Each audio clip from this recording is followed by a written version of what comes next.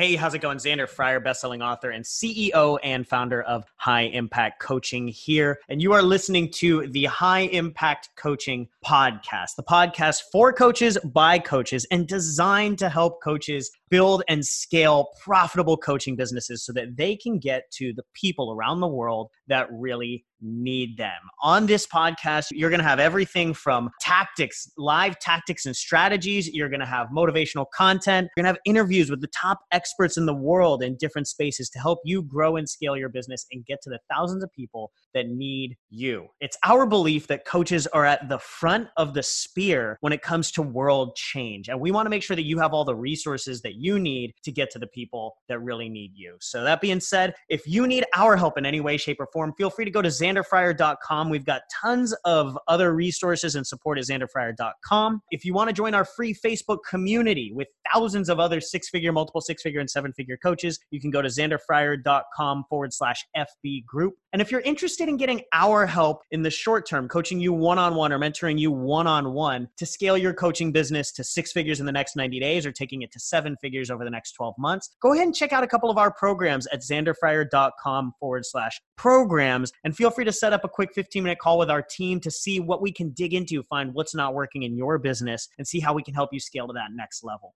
Other than that, I'll see you in the next episode.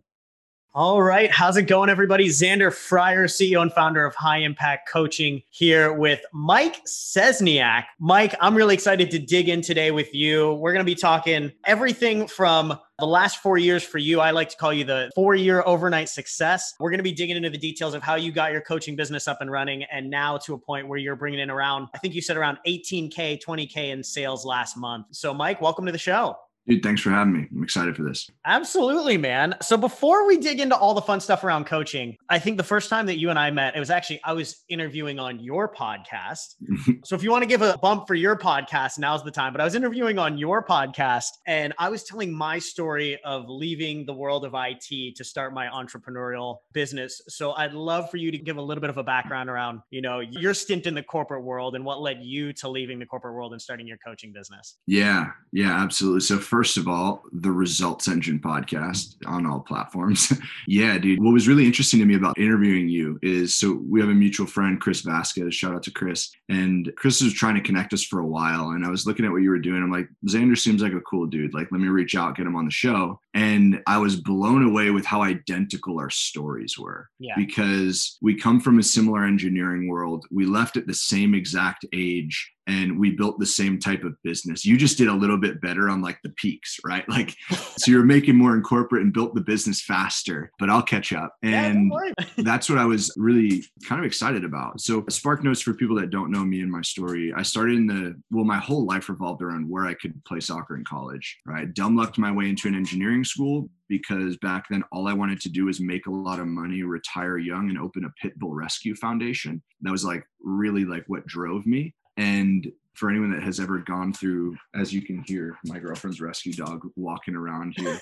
She just rescued a dog last week. But for anyone that knows the recruiting space, basically the flow was I would bring a list. I would go to these college showcases, bring that list of coaches to my guidance counselor. And he would basically be like, hey, these are the coaches that you should reach out to, right? Because for me, it was like parents were like, hey, by all means, go play soccer, but you're not going to do it. You're not going to go and get a garbage education, right? Just to go play D1, right? Yeah. Like you're going to use soccer as a tool to get a better education. And in one of those conversations, my guidance counselor was like, hey, you're good at math and sciences, look at engineering. Obviously my response was, cool. Do they make a lot of money? And he's like, yep. I'm like, sign me up. And, fast forward 4 years, I kind of dumb lucked my way through getting a computer engineering degree, went down to Wall Street. Dumb lucked my way through getting a computer engineering degree. I don't think I've ever heard anybody say that before, by the way. Well, dude, like every degree has their classes that just are the scary ones, right? And none of them scared me away, right? Yeah. And I ended up writing code for a living for six-ish years, 5 at my last company. Engineered order processing systems for like global luxury e-commerce down in Manhattan and like the biggest fashion brands. And it was cool. I made a lot of money to like solve really cool problems. I worked with amazing people, but like to your question, why do you want to leave? It just wasn't what I was put on the earth to do. Like I knew that I wanted to do something bigger. So I was always starting companies while I was in that role. And I love that. the coaching and consulting was the third company that I started in that space, and ultimately what I took full time. But it was just like, it wasn't this like the heavens open, it's like you should quit. It was like kind of the plan the whole time. And it just took me 5 years to make the decision. It took you a while to figure it out and make a decision. So you started the coaching business about 4 years ago, right? Yeah. But you went full time 2 years ago.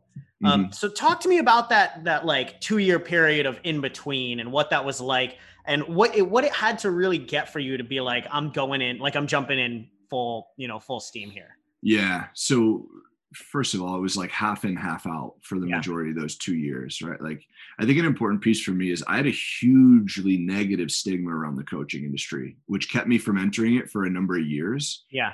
And it wasn't until, mainly because back then Instagram was big, but it wasn't as big as it is now. And I saw a bunch of like 17-year-olds with the words life coach in their Instagram bio. And I'm like, I didn't get coaching, right? Like, I came from the athletic world where the coaches had the answers. They told you what to do, right? Which is somewhat relevant in the business coaching world, but not in like the life coaching, high performance coaching type of thing. Like, we don't solve problems. We navigate conversations and help facilitate breakthrough. And I didn't get that. So I would look at it, I'm like, what the hell does this 17-year-old know about life? Like, I didn't get it, right? And that kept me back for a long time. But it wasn't until I met Brendon Burchard and talked to him at an event down in Ohio, and the words high performance just gave me permission to enter the space. Yeah. So on the flight home from that event, which anyone who knows like Ohio to New York, it's like an hour and a half. So you can imagine how much I was keyboard thrashing, but I wrote my first program on the flight home from that. And that first year and a half was just like trying to figure out what the hell I could do, right? Like, I didn't know what I was doing. I was like selling, I remember I sold it for like $97 for my first beta. And like, yeah, just wild. So it was a lot of that, like trying to figure out, like throwing stuff at the wall, figuring out what would stick, like had no support in terms of figuring out like how to actually operate a business and how to like do it successfully and like what I should have been charging. It just took me a long time to figure that out. And when you're doing it the whole time, you're actually doing it like, like you mentioned, half in, half out. You're like in the corporate world still. So you're not fully committed to it either, right? It's like, you're just trying to figure it out the whole time. Yeah. It was the classic, like Gary V side hustle, right? Like 5 to 7 a.m., 7 to 11 p.m. And then like selling the middle of my day to a big corporation. Yeah. And Damn. So what led to the quit? What led to the I'm done? 50-foot telephone pole in torrential downpours in Fiji, about 48 feet up it. But that's actually a true story for anyone that's laughing and thinking I'm joking. But yeah, so like I mentioned, it was like I always wanted to. I never thought I would last more than 3 years in corporate, but like I was making good money. I was, a single young dude living in Manhattan. Burn, man. Like, you don't realize the longer you're there, the easier it is to stay. Yeah. And like, it was tough because I put this on my story the other day. I was like, be careful who you're getting your advice from, right? Because I was taking advice from people that, like, one, they didn't understand the engineering world. So they were looking at the numbers that we were making. And I'm sure you experienced this too. It's like, you're making how much by what age? But then you're comparing it to another role that like barely, like the industry is built on salaries that you don't make more than like barely over minimum wage, essentially, until you hit a certain level, and then you make FU money, right? So no one could understand why I would want to leave. So I think that kind of like pigeonholed me a little bit. And those people were giving me that advice because they loved me, but like, they just wanted you to be safe. It wasn't good advice. They wanted you to be safe. They want to see you okay. They don't want to see you die, basically. Yeah, exactly. It was coming from a good place. It just was bad advice. Yeah. And you pair that with like actually making good money. Like I had all the stuff I thought I was supposed to want, right? Like 6-figure salary, senior title, luxury apartment on the Upper East Side of Manhattan, like all these things by like 24, 25 years old. I'm like, this is pretty dope. So that kind of allowed you kind of get a little complacent at that point. But to answer your question, I went down to the first big investment I ever made in myself was Tony Robbins Life and Wealth Mastery, Tony Robbins Mastery University. Life and Wealth was part of it. Basically like a package of all of their events. And part of me went to that first Tony event because speaking is a big vehicle or a big like vertical for our business. And the speaker in me wanted to experience like one of the greatest speakers of all time, right? Like I needed to understand, like I wanted to be in that room when he had 13,000 people like experiencing any emotion that they needed to experience to best serve them in that part of the event at any point. And I'm like, I want to feel that. I want to experience what that's like and learn from it. That ended up to me like investing 10 grand, which was scary as hell. And I didn't know what I was going to get out of it other than the fact that anyone that was willing to drop 10 G's to be in a room, I wanted to be in that room because I had just turned 27. Yeah. And I was nowhere near goals that I had set for 25. Like I was in a funk at that point. And I went to it and then ultimately ended up down in Fiji at his event. One thing led to another. We ended up going to Fiji. Yeah. Yeah. Well, because it was a combination of all these different events. Yeah. And so I was like, dude, like I want to do it big, right? Like life and wealth mastery. I need to go down there for that. And I went down to it. And part of it, everyone who knows Tony's stuff, they know like Unleash the Power Within, right? Like the fire walk.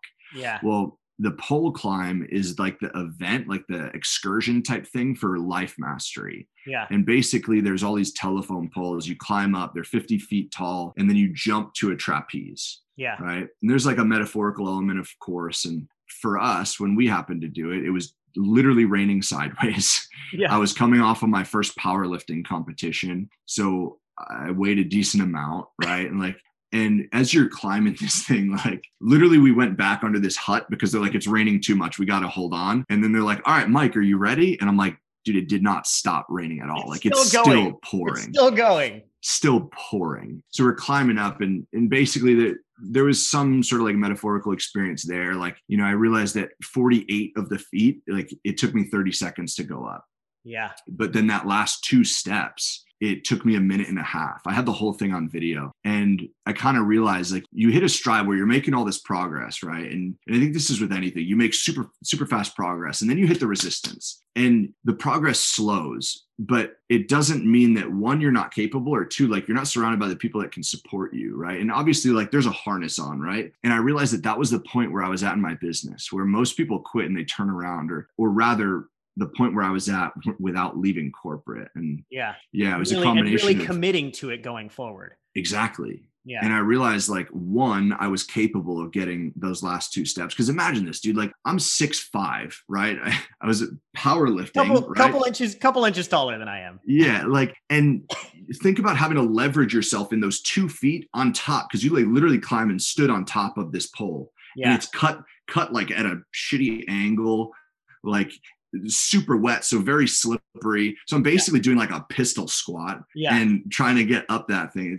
It was tough. And I kind of realized like 1, I was capable, and 2, I had the support that I needed. Like it wasn't going to lift me up there, but as long as like if I needed to like get some support, it was there to help me. Yeah. In the metaphorical sense, like that's the network we've built. Yeah. Right. You pair that with some BS money mindset breakthroughs that I had in that event. It's a whole different conversation. That led to me literally putting my notice in 6 days after getting back. Yeah, dude, that's amazing. I love hearing that. Cause like, it really is like so many people, so many coaches that I can think of, like they want more, they want to be able to, you know, make more, have more free time, help more people. Right. Yeah. But every single person will hit a point. And it's that point, and it's like, this is the point that you either go for it, do the thing that scares the fuck out of you, or you go back down the pole. Yep. Right.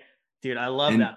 And dude, that's the thing, right? Because the question becomes like, okay, well, let's use the pole because it's a phenomenal example. What are your alternatives? Like either put in the work and take that leap or climb all the way back down. Yeah. And not only is climbing all the way back down going to hurt your ego for all of your homies that are watching you right there, right? Like literally one of my really close friends to this day, he's from Australia. His name is Darren. In the video, he's the one who filmed me. And he's like, you can hear him and his mom screaming like, you're a king, like all this cool stuff. And they're like, whatever, like lingo that they had from where they grew up in Australia. But like, not only would that have hurt my ego from like having to, 1, that be on film, and 2, be in front of him, but 2, that's a lot more freaking work. Yeah. Like think about how much cooler it is to get on top and then get to jump into a trapeze. Like pretty dope. Just go for it. Yeah. Dude, I love that, man. So, you know, you finally make the commitment, you finally get to the top, the proverbial jump, right? You Yeah. quit your job 6 days later. And of course, once you quit your job, then it's all daisies and rainbows, right? It makes it super easy to build your business. You just start scaling up instantly, right? Of course. Yeah. Talk to me. What's it like afterwards? Honestly, the weirdest thing for me was I was really blown away with how hard it was to find a routine Yeah. at first. Cause like to give everybody context, freedom to me, like literally this is, I don't know what this says about me, but like, this is what freedom meant. It was being able to go to the gym during the day whenever I wanted. Yeah. Like not have to do it at 5 a.m. Yeah. Right. Like that's what it was to me. And I'm like, this is the coolest thing ever. But I couldn't believe how long it took me to find a routine of like what actually worked. Yeah. And I feel like that's continuously evolving. But yeah, for me, that looked like I was working with some coaches at the time that one of them was my speaking coach, transitioned into becoming a business coach, and his partner as well. And I learned a ton, but I wasn't ready to like receive it at that point. Like they had great content, but like you have to be ready to receive something to really put it into work. I think that's a really important thing for everybody to understand, right? It's like a lot of the time, it's not that the information or the content or the coaching isn't there. A lot of the time, you're just not ready to accept it. Yeah. Right. 100%.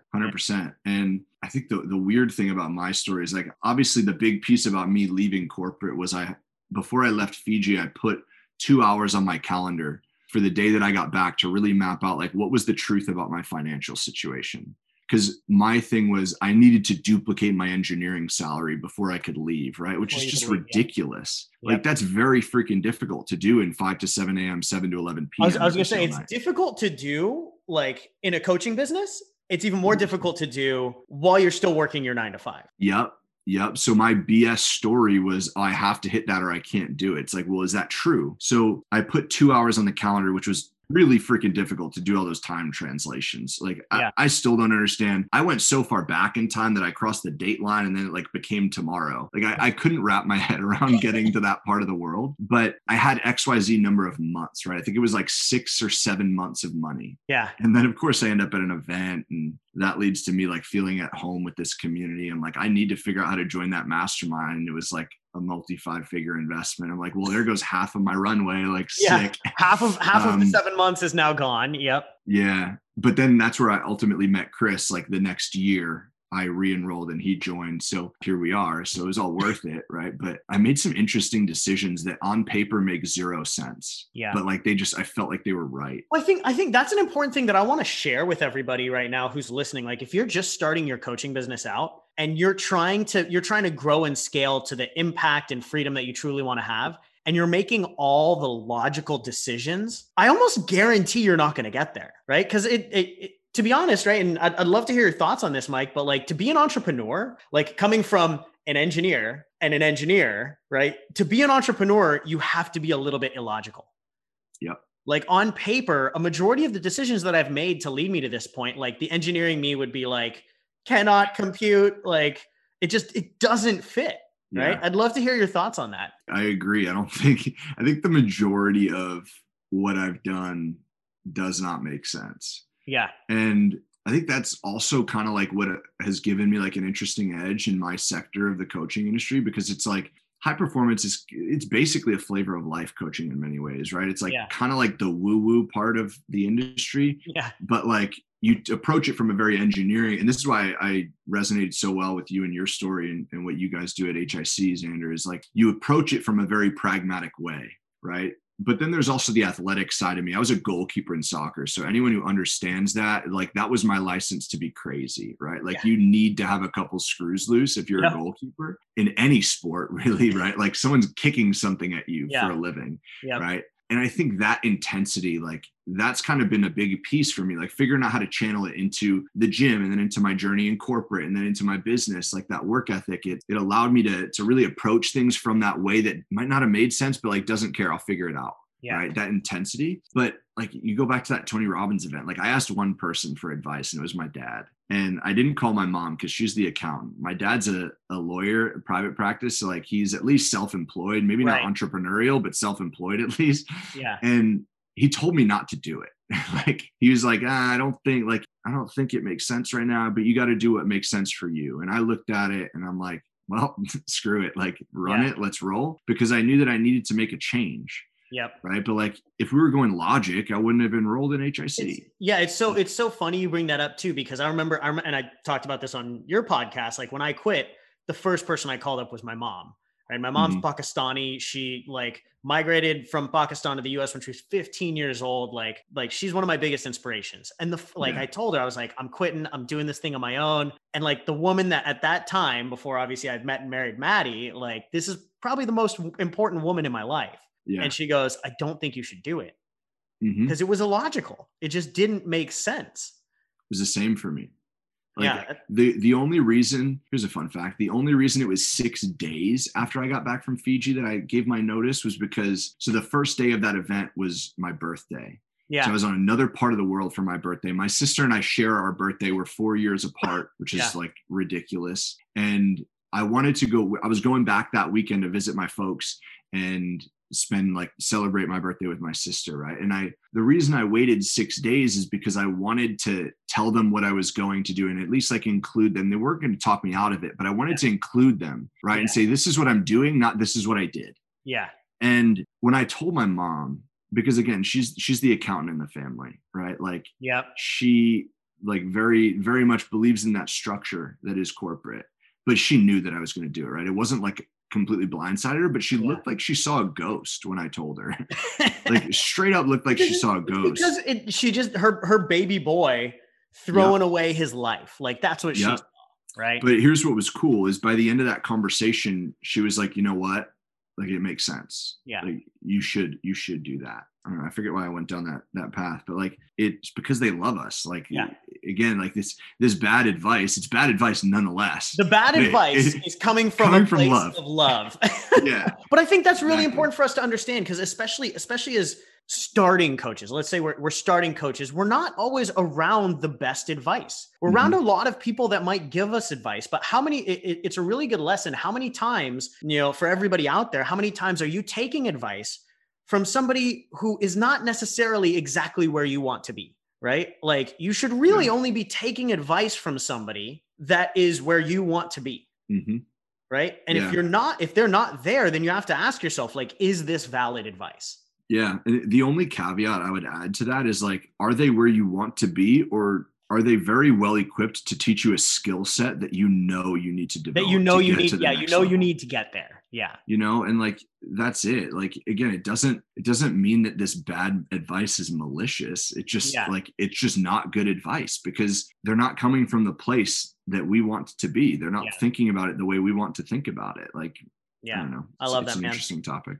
So, So the next 2 years, talk to me the next 2 years. What was your biggest learning lesson and what was your biggest mistake? Actually, they might be one and the same, but what was your biggest learning lesson and what was your biggest mistake over the next 2 years? Okay. So I would say the biggest learning lesson was probably more recent, which is like, don't prematurely delegate. Don't delegate until you've mastered it. Right. And it's like, part of that's the E-Myth. Part of that is getting on calls with you and getting like verbally bitch slapped into doing some things. I would never verbally slap anyone. Out of love. Especially someone who's probably got a good foot and height on me. No, but it was the right decision. And that was like the catalyst for the growth recently. But like, I've always been trying to like find the balance between like creatively solving problems and also like, I guess that part of it's like kind of getting out of the stuff you don't want to do. Yeah. But you need to be able to do something before you can coach anyone else to do it or like hire someone else to do it. And it wasn't until I got uncomfortable and did those things that we actually started seeing some solid results. So that would probably be it. The biggest lesson is don't prematurely delegate. Yeah, I think that's huge too. Because I think, I couldn't tell you how many times I hear a coach come into like the coaching space and be like, yeah, I just want to coach and I want somebody else to take care of marketing and sales for me. And they're imagining somebody else who loves to go market and sell just to handle that and they can just coach. But the reality is nobody will do that for you. Yeah. Like at least nobody will do it well. And how can you know if they do it well if you yourself don't know how to market and sell? Right. So it's like you have to master these things first before you can hand them off to anybody else. Yeah. Yeah. 100%. Like, and here's the thing, like for me, like part of that was sales, but like no one can sell you the way that you can sell you. Yeah. At least knowing that you're going to get for only commission based. Yeah. No one will have that heart that you do. Yeah. And like, even if they could learn your story so well, they're going to be missing the heart. And also, you're probably not going to get that much talent for purely commission based on an offer that's not proven. I right? think that's the biggest thing. If it's if you're already successful, if you're already making 7 figures, well, yeah, it's easy to get somebody else to sell for you. Yeah. Right? The best salespeople will always take commission only if they know that they can sell it, but no one's going to take that bet. So like an uncertain bet, an unproven coach, they're not going to take that unless they're also uncertain and unproven. Yeah, exactly. And then you're just like, you're playing the lottery essentially with your business. Was that the other one? Like biggest failure? Biggest mistake. Biggest mistake. I mean, I could go on the same thing, but that's not too fun. Let's take something else. So there's 2 things. One thing I would say is, and I can't make this really a mistake, because if I didn't do this, we wouldn't be on this call. But if one thing that I've been thinking a lot about early 2020, before you and I connected, before I enrolled in HIC and all the above, was I kind of wish that, like, I've invested in myself at an unreasonable level. Yeah.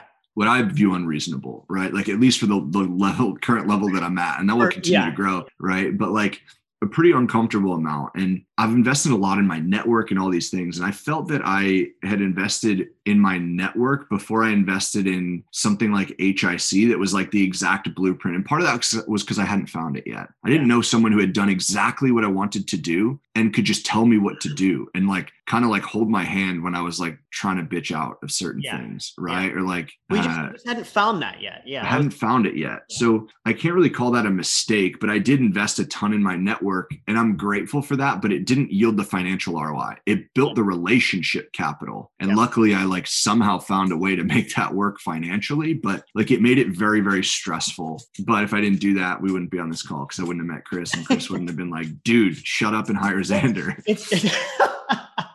It's interesting because like I think about it and I think about a couple of the masterminds that I joined when I first started off, right? Yeah. And same thing. I invested an unreasonable amount in myself in the first 3 months when I wasn't bringing in any income. You know, I invested like 35 grand in different programs in the first 3 months. And a lot of them built good relationships and, you know, I got other aspects and it did get me around the right people. And like one of my favorite things that I tell everybody is like, you know, one of the programs that I joined, it was $12K and like the systems were outdated. The methodologies were outdated. The coaching was crap. Right. But in it, I met Craig Ballantyne, who ended up becoming one of my close friends and mentors to this day. And I ended up meeting a lot of entrepreneurs who over the last 4 years, they have actually grown in parallel with me. And they've gotten to 7-figure marks and things like that, even though, you know, they were only down at the 6-figure marks and I was at virtually nothing. Right. Yeah. But at the time, that mastermind made 0 sense. Yeah. Like it did not yield an ROI for me. But now, like the ROI that it is currently yielding and the ROI that it will yield down the line, like this 12K mastermind that I deemed as the biggest failure of investment when I first started can actually be one of the best investments 4 or 5 years down the line. It's just sometimes you just don't know where those yields are going to come from. Yeah. And you don't know what it's going to look like either. Like, dude, the niche that I'm serving right now was entirely because of that mastermind. Yeah. Right. Like I met Chris because of that mastermind. I gave a talk in San Diego. I guess it was about a year ago. Like just over a year ago. It was December of last year. My buddy Cole, who runs that group, he invited me to speak and do a training at that talk. And one of the guys in the mastermind that I hadn't met yet, because I had missed the first one, he saw that talk and he's like, dude, I need your help. And that became our first client in the door-to-door space. And then the results he got were stupid. He's like, I need you to work with some of my guys. And then it kind of just grew from there. And then now, it's like, oh my God, this is it. Here it is. It's our whole like clientele now. 98% of our clients are from the door-to-door industry. Yeah. Most of them in solar. And it's because of that. Right. And I didn't know what that was going to look like. Like it was only one client that I generated from the group. That wasn't going to cover the investment of the became my business. It honed in what you were actually focusing on in your business moving forward. I love that. Yeah. Cool. So we're running short on time here, Mike. So I got a couple quick last questions for you. First one is, what's the big goal for 2021 for you? Dude, that's something that I think I'm still fine tuning the exact details. I've been thinking very short term through Q4 to really build the foundation for what 2021 is going to become. I think like continuing to build that consistency, right? Like raising that baseline of what is like what's duplicatable? What do I know I'm going to create month over month so that I can continue to build? And increasing that number of enrollments is a big focus. I think like I could throw out numbers of dollar signs and stuff like that, but I think that's the big thing is consistency is the most important word to me right now. Yeah. And I think that's really important in the coaching space. You know, I've seen a lot of coaches that they'll go have a 10K month, or they'll go have a 20K month, but then they'll drop back down. Right. It's like, I'm not interested in that. We're not interested in that. Like, what can I do consistently, sustainably, and profitably so that I can actually scale up? Right. Yeah. So the next question for you is what is the biggest thing you need to focus on to actually make that happen? Well, that's interesting because like the consistency is like my consistency, right? So it's continuing to improve how powerfully I'm showing up and how I'm sticking to my time blocks, knowing that I've set them intentionally. Because at this point, like I know what leads to those results. It's just the stuff that sucks that I tried to delegate, right? You just got to do it. I just got to do it until that becomes a no-brainer, and then I need to replace myself. Yeah. And it's the same word, just like a different tweak on it. I love it, man. Last question for you. Obviously, I know the answer is me, your favorite person that you've ever interviewed before. But besides me on the Results Engine, who's your favorite person that you've ever interviewed? It's an unfair question, dude. I don't like to ask fair questions. You know that. I've been very blessed to connect with just some absolute like world shakers. Yeah. And the name that's popping up to me right now is Tim Storey. That was one of the early interviews. I think it was like episode 20. It was one of the first interviews that I did. And I walked away from it just feeling so grateful. I think it's also top of mind because I'm going to be sitting down with him at this event I'm speaking at in January to do round 2. But awesome. Tim is just such a cool dude. And if I had to pick someone, that's top of mind, I guess. That's amazing, man. I love it, brother. Beautiful, boss. Where can people learn more about you and the Results Engine, Mike? Best place is just Instagram at Mike Cesniak. You probably got to link that up because there's a lot of Polish Z's, but that's the major platform for us. And I answer all my DMs, all that sort of stuff. Perfect. Awesome. Thank you, man. Beautiful. Appreciate you, bro. Appreciate you too, man. For everybody out there who's listening to this in podcast land, if you want to catch these interviews live, go to xanderfryer.com/FB group. And for anybody else out there that is ready to take their love for coaching and helping people full time in 2021, make sure to go to xanderfryer.com/programs. Check out our programs. We'll see if we can help you get to that next level. Thanks again, Mike. Thank you.